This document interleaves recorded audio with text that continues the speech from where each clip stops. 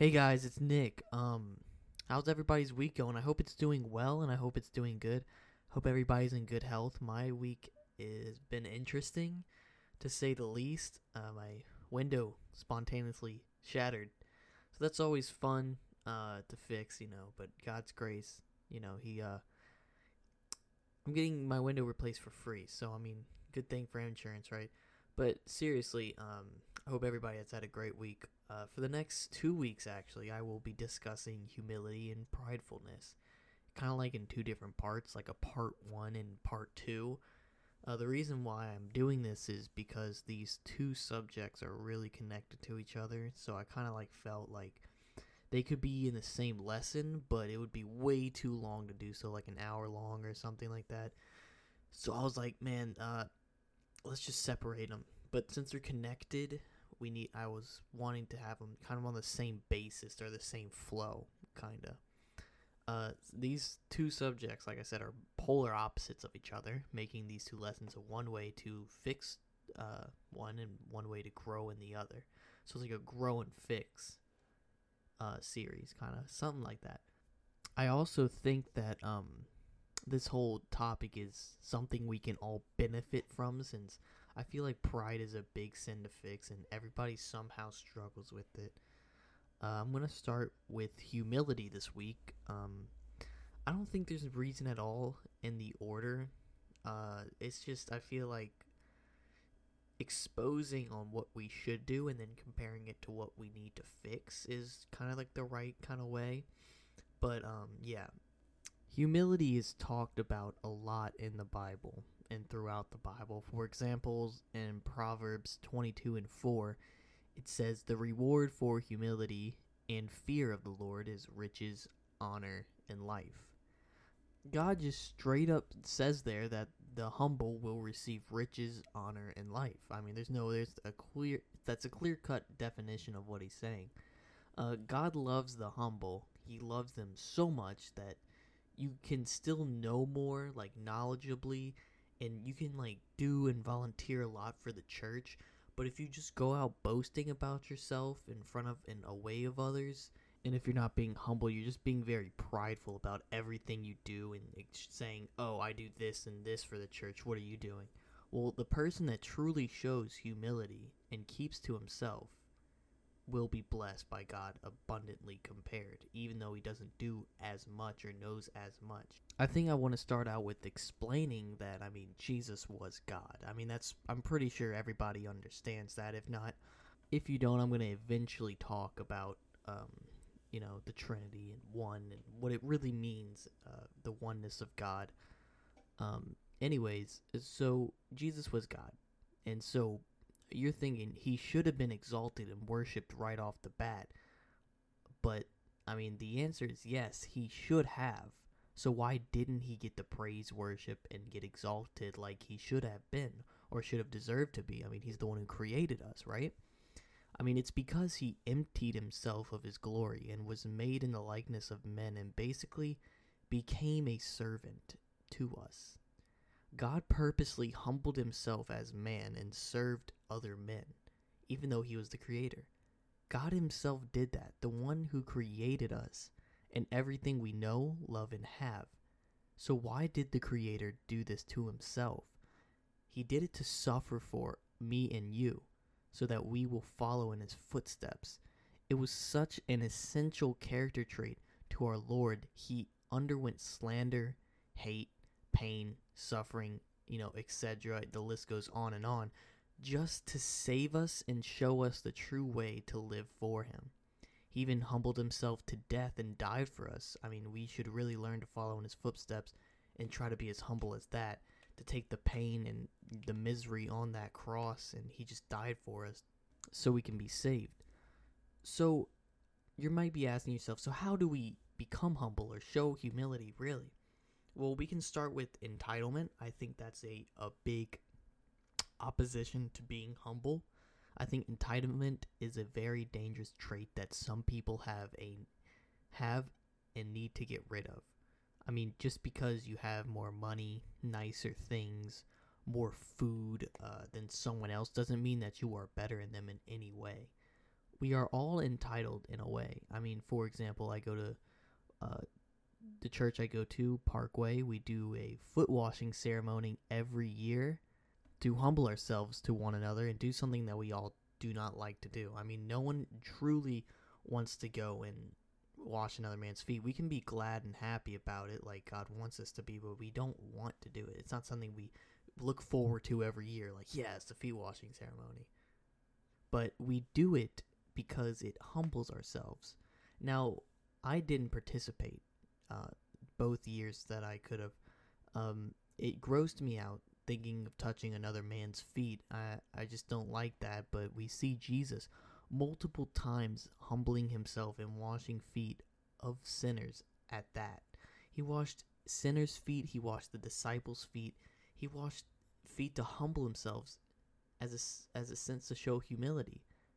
And me not doing it shows a sense of entitlement in myself that I didn't think of at the time. Now, I'm going to participate in the next one because I truly think that this will help me grow and show true humility. But we really need to get rid of that sense of entitlement that we have deep in us that we don't even think of we have at certain things. Now, entitlement is the sense of being better than someone else. Another example is that, I mean, if you are at a restaurant and you think you could be rude to the waiters, but we need to remember that we are the same as them. We need to remember that we all came from the same place and the same creator, which makes you and the person sitting next to you, or the person that's waiting on you, or anybody, the same. Humility is seeing ourselves as we really are. True humility is not thinking lowly of ourselves, but thinking accurately of ourselves. We can truly receive humility when we think of how God could have left you in your darkest time, but instead he gave you grace in heaven. That's something powerful to think about. And I want to bounce back on what I said was thinking accurately of ourselves. We shouldn't disregard the talents that God has given us. If you're a good drummer or a good guitarist, you shouldn't say, oh, I'm so bad, even though you're really good and everybody knows it.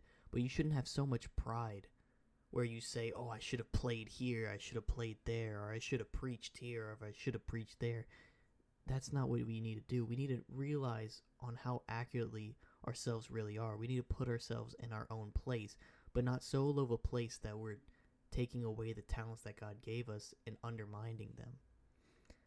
So I want to speak of grace.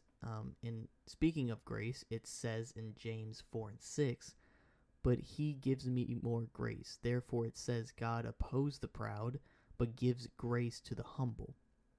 God's grace comes from being humble. We can also see this in the scripture that God hates the proud people.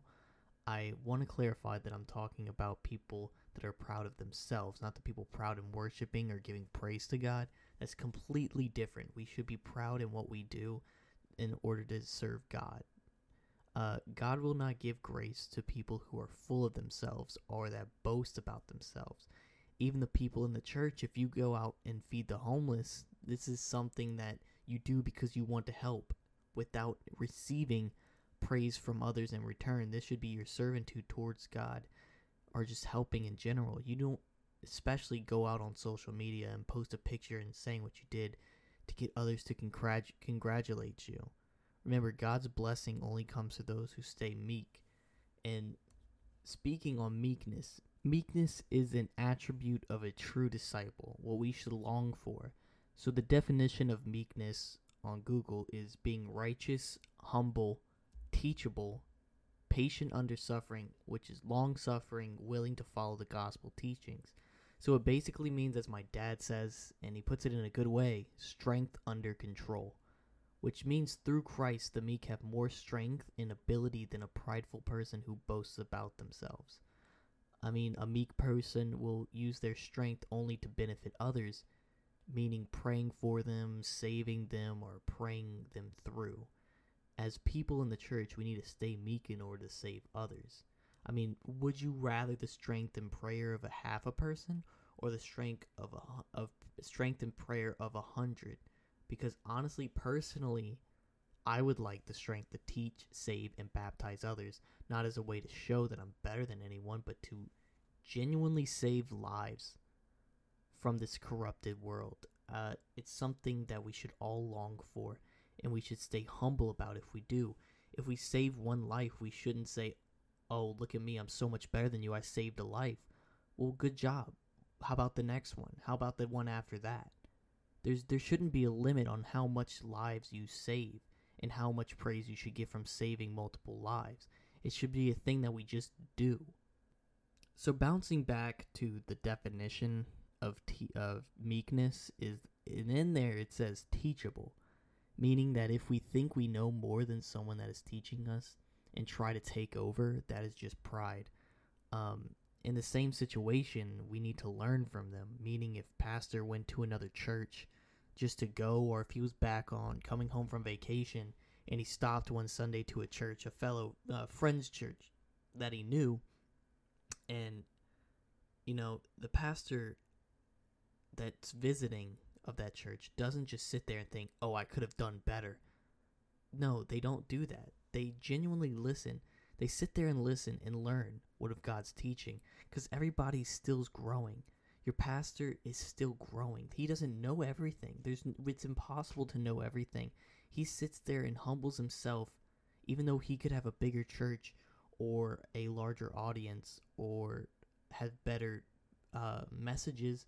He sits there and humbles himself because he truly wants to learn what God is speaking through the man of God. We need to become so stubborn in listening to others that we need to humble ourselves and truly listen to who God is speaking through. We need to learn to become true disciples of Christ.